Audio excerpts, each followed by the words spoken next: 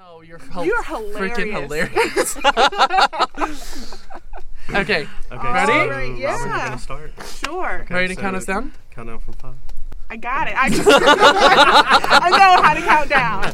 Thanks, guys.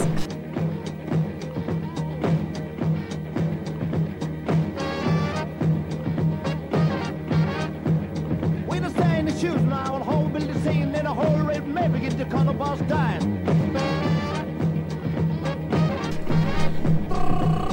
All right, welcome back to GradLings. This week we have Giovani and Sandra in the studio with us. They are two PhD candidates coming in from Colombia, and they're finishing up, hopefully, fingers crossed. Hashtag hopefully. Hashtag hopefully. Okay. Dissertations. Already starting with the hashtags this week. Yes. We're going to need you to comment. Don't make me say it, Justin. Don't make me say it. Don't say what?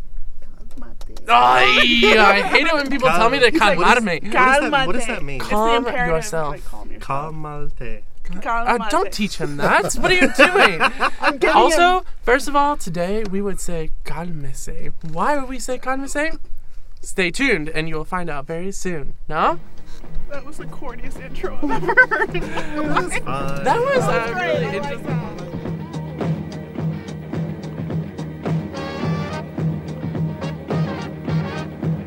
We the same the shoes now, and whole building scene in a whole red maybe get the color boss dying.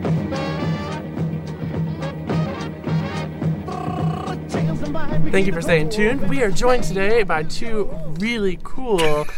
I don't know what to say. The music's not going to come back on. Yeah, the music comes back on. Yeah, it is. We do a transition between. We do a music intro. You're going to do two transitions that are early in? All right. Thank you for staying tuned. We are joined here by two really cool PhD students here at the University of Alabama. Hola Giovani, hola Sandra, ¿cómo están? How are you guys doing? Very well, thank you. Yeah, we also have a really cool guest as well over here. I think I've said cool way too many times, but there's no other better She is adjective. cool, though. She is She is cool. very cool. She's cooler than I am, that's for sure. Oh, absolutely. I would agree with that. You would agree with that? We are joined today by Ana Maria. Can you say hola, Ana Maria? Hola. Oh, yeah. Oh, wait. How many, ¿cuántos años tiene usted? How old are you? 7. Oh, my 7. God. The 7-year-old is cooler than you. 7-year-old is cooler I than me, completely right? agree. So, welcome back to GradLings. I just wanted to say that GradLings, to start off with, we bring together researchers in linguistics, all different aspects of linguistics, and we bring them in to talk to them about what they're doing with their lives. Giovani, Sandra, we want to hear a little bit about what you guys are doing with your lives as far as research, and then we're going to talk a little bit about maybe some life lessons that you guys can pass along to us. But to start, do you guys mind providing us with a little overview of what you guys' dissertation is about right now? Well, first of all, thank you for having us. You're welcome. It's a pleasure to be here. She's the first guest to thank us. Nobody thanks us. This is a chore for them. This is already the best. We're polite. This is already the best episode. I love it. I mean, the other two were awesome, right? So our first guest was Jana, and then we had Sarah to come on and talk about their research, and both of them are more applied, pedagogically focused. Today, we're branching out a little bit. We have two guests together that are kind of touching on similar fields, but they're a little bit different. Sandra, do you mind providing us with a... Just to give a back note, Justin's not implying that because they're applied linguists, that their manners don't exist. No, I mean, yeah, their manners were there, but we just want to say thank you for saying thank you. I just want to say maybe they have implicit manners. Implicit. Explicit manners. Oh, implicit versus explicit. Very nice. Such a linguist Only thing. a nerdy pedagogue would be able to know. So I'm Sandra, an applied linguist too. applied linguist. So Sandra, just tell us a little bit about what you're doing.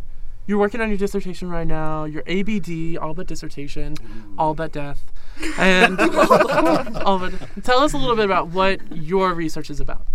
Well, first of all, I hope I don't die before I finish. Yeah. And Okay. Don't we all? my dissertation is focused on the use of the Spanish language varieties in the classroom. Mm-hmm. The main focus is the instructor and how the instructor could be the person who, let's say, disseminates the different uses of the Spanish language. and how maybe the students react to it. And I like that. and for those who don't study Spanish, like Bowden, could you explain a little bit? Only Bowden in this room. Could you maybe explain why the variety of Spanish used in the classroom is significant? Well, first of all, by observing, like in the past, I've had the chance to be in the classroom observing and helping first-year teachers, and I found out that students need to be exposed to different Spanish varieties because the Spanish speaking world is so broad, and there are so many things that sometimes are just simplified to one single thing. And then I was wondering whether that would be beneficial or detrimental for the learning of a language, and that's how my interest in doing this research Very cool. came up. Very nice. That's So nice. you guys are both Colombian. I learned particularly the Costa Rican variety from being in Costa Rica for a long time. You learned more, Robin, the Spanish variety, which is kind of common, I think, It is. in university settings and high school settings. So that's interesting because when I got to UA, this was actually the first time that I saw such a huge emphasis on peninsular Spanish because at my undergraduate institution, it was anything but. Anything but Wow. Spanish variety. I mean, we had I think we had 2 Spanish professors, but I think both of them were raised in the United States, so they have the context of being able to switch. Okay. But their vocabularies and grammar features weren't really Spanish, Spain Spanish. Yeah. In my opinion, I was also a very inexperienced undergraduate with Well, Spanish, so they probably that's were okay. using things and I That's didn't okay. recognize it. We were all inexperienced at one point, no? I still So, kind of am. It is kind of you bring up an interesting topic is like, what kind of variety should you teach? If you should teach a specific variety in the first place. Prescriptive is But police. prescriptive is police. But that's a very language specific problem a lot of times, with German.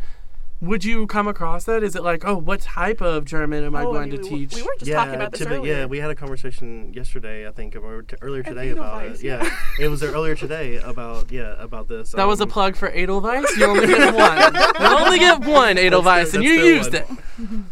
But typically, in my experience with teaching German, the emphasis is on Germany. There's definitely Interesting. other stuff there, but definitely the focus is on Germany, especially if you look at textbooks that are written, everything is always about Germany. Oh, And I wonder if French has that as well. Like, Oh, absolutely. yeah, I would say so. Absolutely. So what do they Yeah. say? You only can speak Parisian French, and Well, it's interesting because now Parisian French itself is actually the definition of Parisian French is changing because of the population changing, exactly. like in France, and also the rising popularity of French dialect spoken in Western Africa, in Canada. So it really does depend. So where would we say going back to Sandra's? Obviously, this is an important topic because when you talk about what kind of Spanish, it goes all the way from the very top when you're talking about textbook creation, when you're talking about societal pressures, I guess, what is the most important, what's the most politically important, the economically important. Where would you say is the standard, quote unquote, standard for Spanish? Is there one? Is there not one? No, Is there an implicit one? There is an implicit one, for sure, that is Spain, and that's exactly what I'm trying to debate. Yeah. And I've found different approaches in which the standard is taken as maybe the language that is spoken in most of the big capitals. Okay. But at the same time, it's also debatable, and so for each Spanish-speaking person, there is a place of reference to say this is the standard. Like in Mexico, if you ask a person from Mexico, where do the people speak the standard Spanish, and they're going to say the city, Mexico, Yeah. DC, the DF. Mexico City, exactly. The So- DF. and if you ask a Colombian person, they're gonna ask, Bogota. Bogota is the. So there are different centers, and that's exactly what I'm trying to explain and to give like the relevance that is necessary, that there is more beyond listening to Spanish-speaking people all the time, and for the students to have that as the point of reference. Yeah. That is the only well-spoken Spanish that could be learned. Right. So your focus is on the teacher, though. So, like, Yes. what kind of variety they would use. So is your hypothesis, I guess, you both actually do qualitative research, and we're about to get into that in just a second, but you have a guess, I would assume, that they're going to teach their variety of Spanish. Like, for example, if I were one of your participants, you would find that I would lean more towards Costa Rican variety. I would use purely usted, sometimes vos, but mostly just usted. That's exactly what I am trying to find out, because I assume that there are many different things that play an important role, like for the teacher, like in the moment you make decisions to teach and for the lessons to be designed. They have to think about so many things, and then they have to give priorities. Yeah. And that's exactly what I'm trying to find out. Like, what priorities do they keep in mind when they plan their classes? Do they keep in mind their own language variety, what the textbook offer, what the department offers? Yeah. And try to find an explanation for each one of their choices. Like, So if there is a choice, like, why do you do that, and what leads you to say, I have to do this instead of this? That maybe is what I want to do. So that's exactly what I'm trying to. One of the things we found is that the textbook actually is such an important thing for teachers, and unfortunately it's just still mandating what is being taught. So the textbook is it's a big thing. The textbook is like the law, essentially, as far as what is the most important variety. Yeah, it is like the implicit language policy for many teachers. And that gets very complicated when you're talking about language policy as far as the second language. It's very curious as far as who defines that this is the language variety that you should be picking up. Not only first language, not only second language, I'm sorry, but first language. First language as well. We may be speaking about teachers or instructors whose first language is Spanish. And when they teach, they change the way they talk. Yeah, sure. That's what I was to address based off of something the that is in the book. speech. Yeah, that's one of the things that I was thinking about, is that, even as a native speaker of English, and I'm from the South, right? But Southern American English, that dialect, it has this reputation, right? It has this lower prestige, and so if I was teaching a class on English, if I was teaching ESL, I would speak it's like this decision you have to make of, do I speak Southern American English, which is my identity and it's tied to my identity, or do I want to speak a more quote unquote acceptable version of English that Exactly. You know what I mean? And what I'm trying to find out is what makes you decide which one to use. Yeah.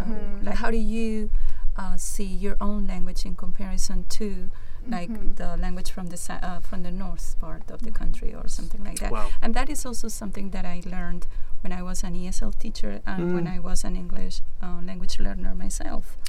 That we had professors who spoke British English versus American English, and then you had those different things, options, and that you could choose from. And I just made the decision to follow the American way because that's good. I don't know. There was something like the distance. I don't know, geographically speaking. There is a huge, that's interesting though, because there's a huge divide in my experience in studying abroad in Germany and being in linguistics courses, English linguistics courses in Germany. German universities have this intense division between British English and American English. Oh, yes. It's almost it's like in France and Spain as well. It's almost like the professors are just like at each other's throats almost about what is correct. And so talking about correctness as well, language variation, just to transition into Giovani, your research. Do you mind providing us just with a little overview as far as what you're researching? Because there's a little bit of overlap, and we want to be sure to get to... We want to talk about your methodologies, because I find that fascinating how you guys are approaching this research. I'm doing an ethnographic study on the usage and meanings of tú and usted in Bogota, Colombia, specifically in the context of the home. Okay. So give me some background as far as Colombia, for somebody who might not know about Spanish in any kind of way, what's the difference between tú, what's the difference between usted, how is it perceived, which one's more common? I decided to study tú and usted because the way I saw it was portrayed in textbooks and in the classroom in general was very narrow. Yeah. They had a very, it's just a very narrow way of explaining it, where they say that tú is informal and usted is formal.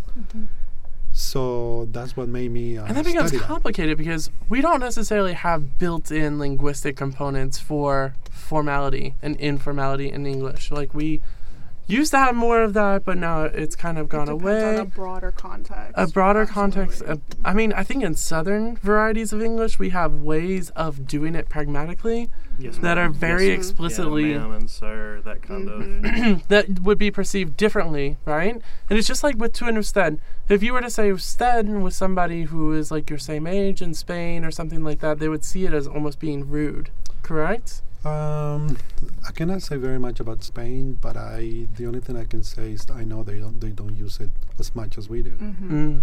But I don't want to describe tú and usted as no prescriptivist police. No, I'm just I mean, the terms formal and informal to me really are not they can be you can apply them, but they're not adequate. They're not like they're convoluted all the time that.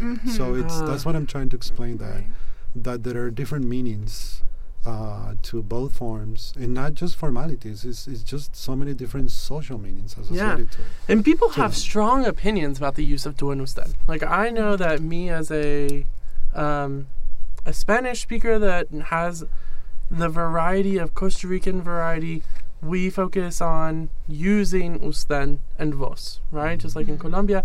And when I speak with somebody here, they'd be like, no me hables en vos porque yo no soy el rey. Don't talk to me in, vos? Don't talk to me in usted because I'm not the king. No? I mean, it's I don't know why they say that to me all the time. I don't think that they're the king, but. So, could you kind of give an example of some of the little things about tú and usted in the context of Colombian Spanish that you're looking at? Like it's a few examples. I just collected the data, and I don't think I can give like just one sentence saying how it is used. The only thing I can say at this moment is that everything's chaos. Okay. Everything is chaos? Yes, absolutely. because what else is it is just so many different aspects that you have to pay attention to. But I'll mention some. Okay. For example, your age, your social status, the familiarity you have with people that you're speaking with, the topic of conversation, your mood, if you're angry, if you're happy. I mean, there's just so many different things that people don't know, and we don't teach students those things. First, because not everybody's from Colombia, and second, because I think what I've seen is that most instructors just tend to simplify what they teach. Because it's easier for the student just to focus on just one or two items than on 20. That's a disadvantage. I mean, the students need to be exposed to language how it is, little by little, but they need to be exposed to those things. I feel like what you're getting at too is part of kind of a larger issue in language pedagogy is that we have this preconceived notion that we have to simplify everything into like at the basic bite-sized little pieces. This way or this way. Yeah. You know, it's harder to go into these. We think that it's so hard to go into these details of, like you said, age, class, whether you're familiar with the person, if you're happy, if you're angry. It's much, we think of it as, our poor students, they can't understand these things. They don't know anything. We have to teach them formal, informal. That's it. Yeah, and the thing is that sometimes I think we underestimate students' abilities like in terms of language. I have to say this because I have noticed that a lot of instructors just speak normally and the students follow whatever the instructor says, and you know, it's amazing. I mean, how much you can do just by using the language as it is. That's also, you know, maybe this is a commonality between Giovanni's project and mine, that we are both trying to maybe just promote that use of. So you're both doing ethnographic studies, which is primarily qualitative. Can you tell me, this seems like a very huge undertaking, and I have no idea where I would start. I am primarily quantitatively oriented. I see the value of qualitative research. I really do. It's just it's hard to wrap your mind around how do you go about this project. So how, if you guys don't mind just speaking a little bit towards what did you do? You guys are collecting data. Giovanni collected data recently, and you're done collecting data, correct? Yes, I am. And then Sandra, you're collecting data as we speak. Well, not right now, I mean. You're collecting data outside of this room. You're collecting data, but you're maybe while somebody's listening to this recording, then yes. Yeah. Yes. Okay. So, Giovanni, can we start with you and just hear, what did you do? You just recently collected your data. How did you do that? Yeah, I went to Bogota, Colombia during the summer, and I interviewed 60 participants, and I also videotaped natural occurring conversations among different families from different social backgrounds in Bogota, and I just recorded different types of conversations. And could you kind of describe your decision to videotape rather than just record in some instances? I think the language is, there's two types of language that you need to look at in this type of study that I'm doing. One is the verbal language, and another is the nonverbal language. And I think that a combination of, a description where both are included can give a good description. Yeah. Because to understand, there's when you speak, your nonverbal language goes together with the verbal language. So I think that being able to analyze those things, it's very significant. Yeah, how do you transcribe happy? What? How do you transcribe when someone's happy when they're talking? I'm never happy, so I don't know. How to do so to do that, you have to have a video. That's an excellent. That's a great. No, it's just realistic. Anyway. Okay, that's another discussion. Wow. No, I'm actually very happy all the time. I'm just being what is the word? What's my C2 word that I was trying to use earlier?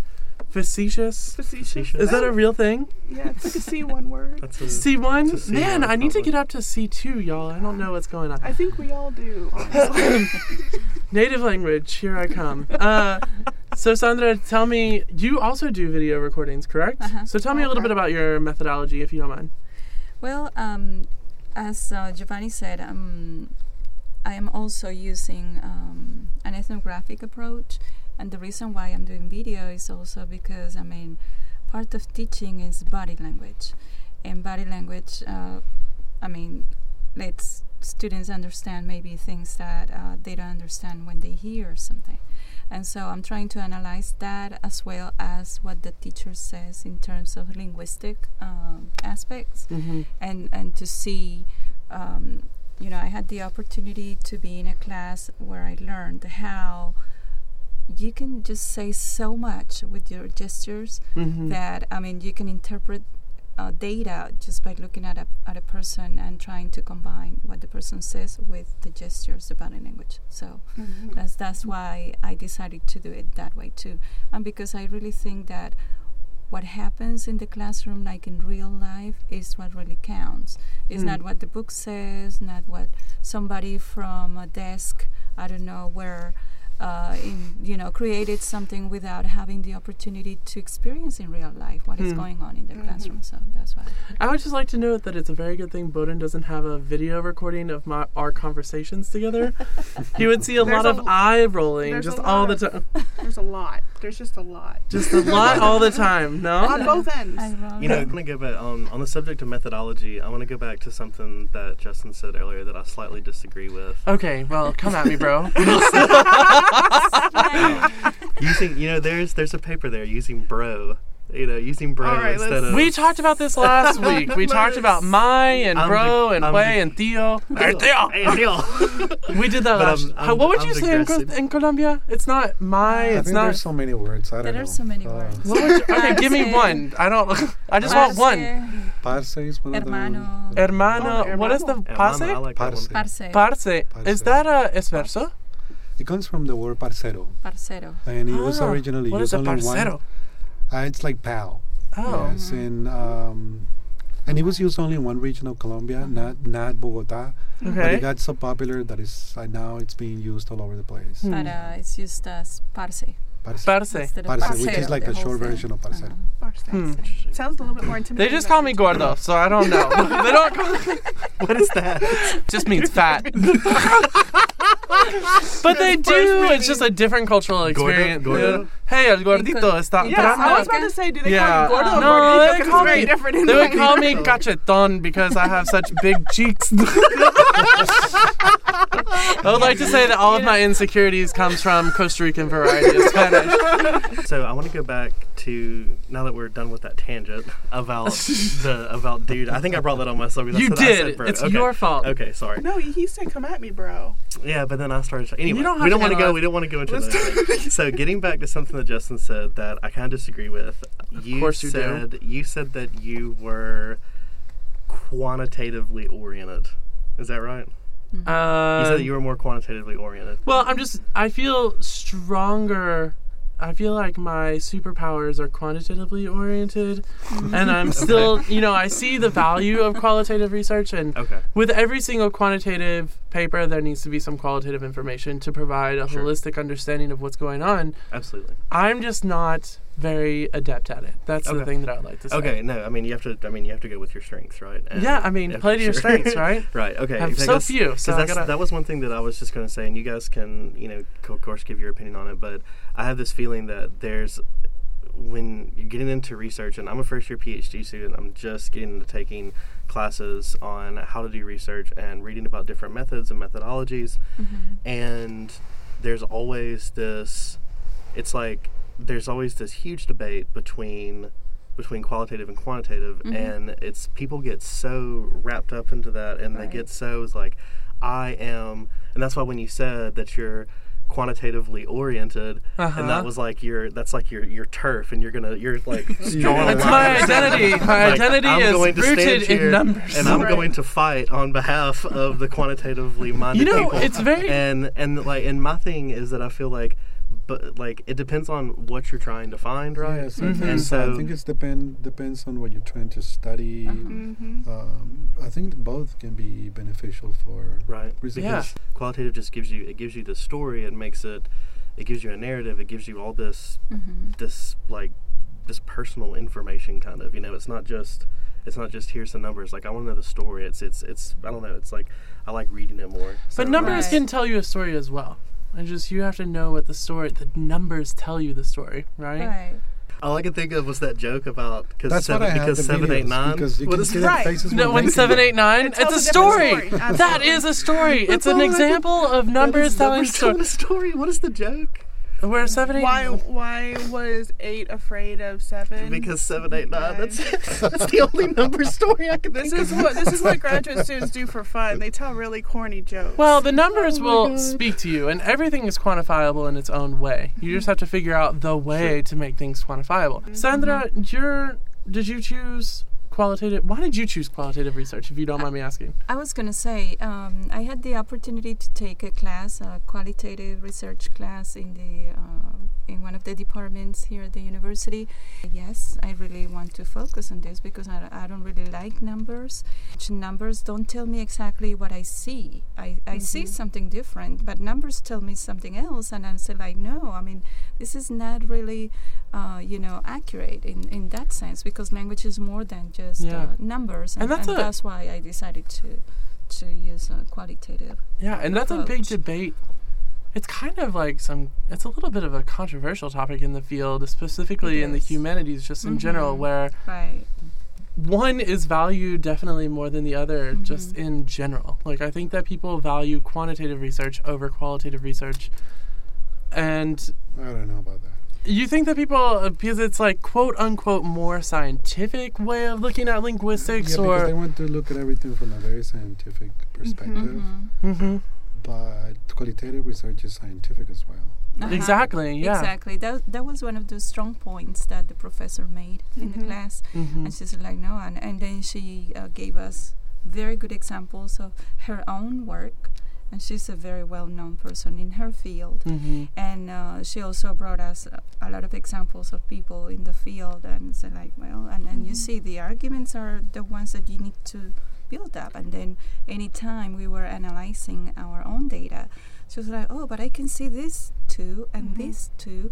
And we're like, oh my gosh. So yeah, I mean, you really need to, I think that definitely the qualitative debate, like Justin said, is huge in the humanities because, like, for example, with Giovani's study, qualitative is more well suited for what he's looking for. Right. So it's basically which method will adapt to, what you're trying to look for specifically. Exactly. Myself personally, I'm just a mixed methods person, so I just don't You even can never partake. go wrong with the mixed methods. Always good. I It's just the never best of partake in that best of debate. both worlds. Is it really the best of both worlds, or are you just like torn between two fields? All right, before that debate starts, let me.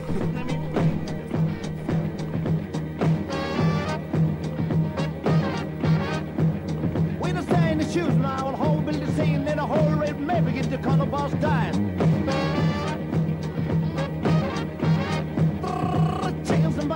This segment of the podcast we like to call Lessons Learned.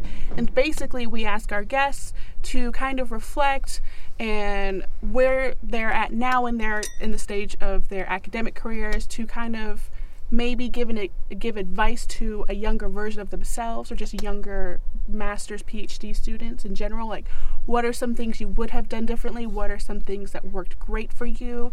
And then again, these also apply not only inside the classroom, not in front of your laptop, but also, with family, with personal obligations and things like that. Like, may I interject really quick? We never mentioned that they're married and that they did the entire PhD program together. And they didn't kill each other. And they didn't kill him. As far as we know. Me and Bowden are only friends, and I want to kill him. And we've never had a class together. I don't even know. You guys must have. We haven't killed each other yet. Who knows? This is like the living last word of all of them. Who knows? They're ABD now, so who can tell? You have 2 more years, right? 2 more years? Hopefully. Next year we'll go on the job market together, so it'll be me versus y'all. That's fine. No pressure on your end. No pressure. No pressure on Good mine. job, Justin. I'm not threatening you. Why does it always seem so threatening? I seem so You're a threatening human being. I'm not a threatening human. Anyways, okay, so tell us about that. You guys are married. You have a child. You guys have done this PhD program together. I'm sure you guys have fascinating things that you can share, because you're just a fascinating case in and of itself, right? Mm-hmm. Yes, I would have to say that one of the lessons learned is about money. Yeah, it's always a situation all with graduate students. You always plan something, but then little by little you see that plan was not what you had in mind. So that is definitely something. But I think that being married was not a disadvantage, but an advantage, because we support each other on different things. Yeah. Oh, that's really sweet. That's so nice. Right. Like this is where we need to get music to be like, aww. I've had moments in which I have felt like throwing my computer out the window, and he has stopped me from doing that. So, yes, definitely we have been good support to each other. Especially from a financial, you don't it's a good financial decision as a grad student. Do not throw your computer out the window. One part that I find difficult is maybe to dedicate time for both, the university and your family. Yeah. Especially for your kid. Right. Because sometimes we had to read and not neglect Ana Maria, but she was growing up with us, doing a lot of work. Well, and now she's like a budding linguist. Like, she's very familiar with your work. She is a little GradLing. So much. And you were just telling me earlier how she'll tell you, correct you even, like, don't use usted. That's rude. So I mean, that's pretty awesome. But I definitely understand that. So she's been part of this program. That's really great. Yeah. She's gonna get an honorary PhD. I was gonna from say the university. she should walk across across She's the gonna stage. finish with her PhD before me. I just know it, Ana Maria. Actually, I'm looking at you. Yeah, we're trying to do something like that. No, are you serious? Yes. What? What? Oh my God, Yeah. who's Yeah, gonna hood her? absolutely. Who's gonna hood her? Can I hood her? No, it'll have to be.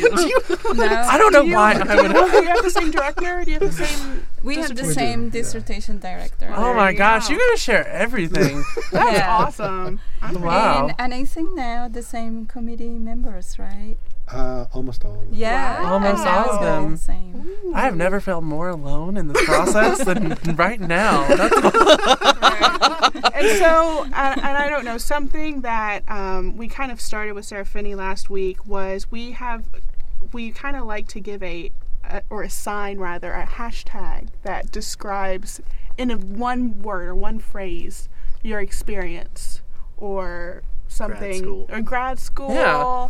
You know, things. So what would you, if you had one word to describe each of your individual researches and your time here at UA? I can say for sure hashtag enriching. I don't know what to say.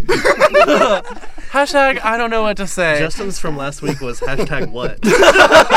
I was gonna Hashtag say what? you said again. Hashtag. Hashtag. Hopefully. Hashtag hopefully. Because, I mean, Fingers crossed. this is difficult. I mean, Excellent. It's, It's very difficult. And now that I'm doing the analysis part, it is overwhelming. Because you said, what, about 60 hours worth of just recordings, it not is- even the video. Yeah, correct. Ooh. So it's Thank you so much for joining us today. Yes, guys. thank you. guys Thank you are guys amazing. so Thank you. much. Thank you And for having us I again. appreciate y'all coming in, especially on a hot day like this, the air conditioning.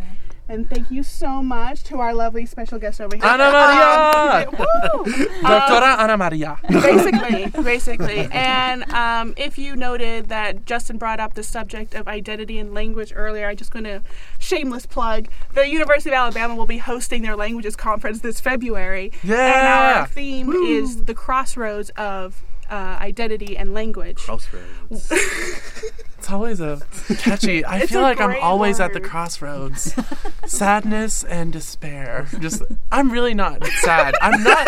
Why do I keep making it seem like I don't know? You're so self-deprecating. I get so nervous when I'm in here. fun. Yeah. Anyways, Self-deprecating. be that's sure a to check out our other episodes if you Right. haven't. Yeah. Okay. Go ahead, Sorry, Robin. Go ahead. I'm sorry. absolutely. Perdón. Yeah.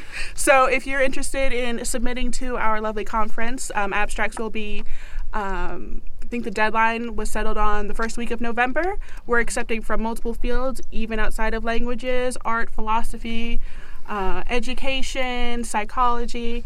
Just check us out on the MLC website through UA. That's mlc.ua.edu.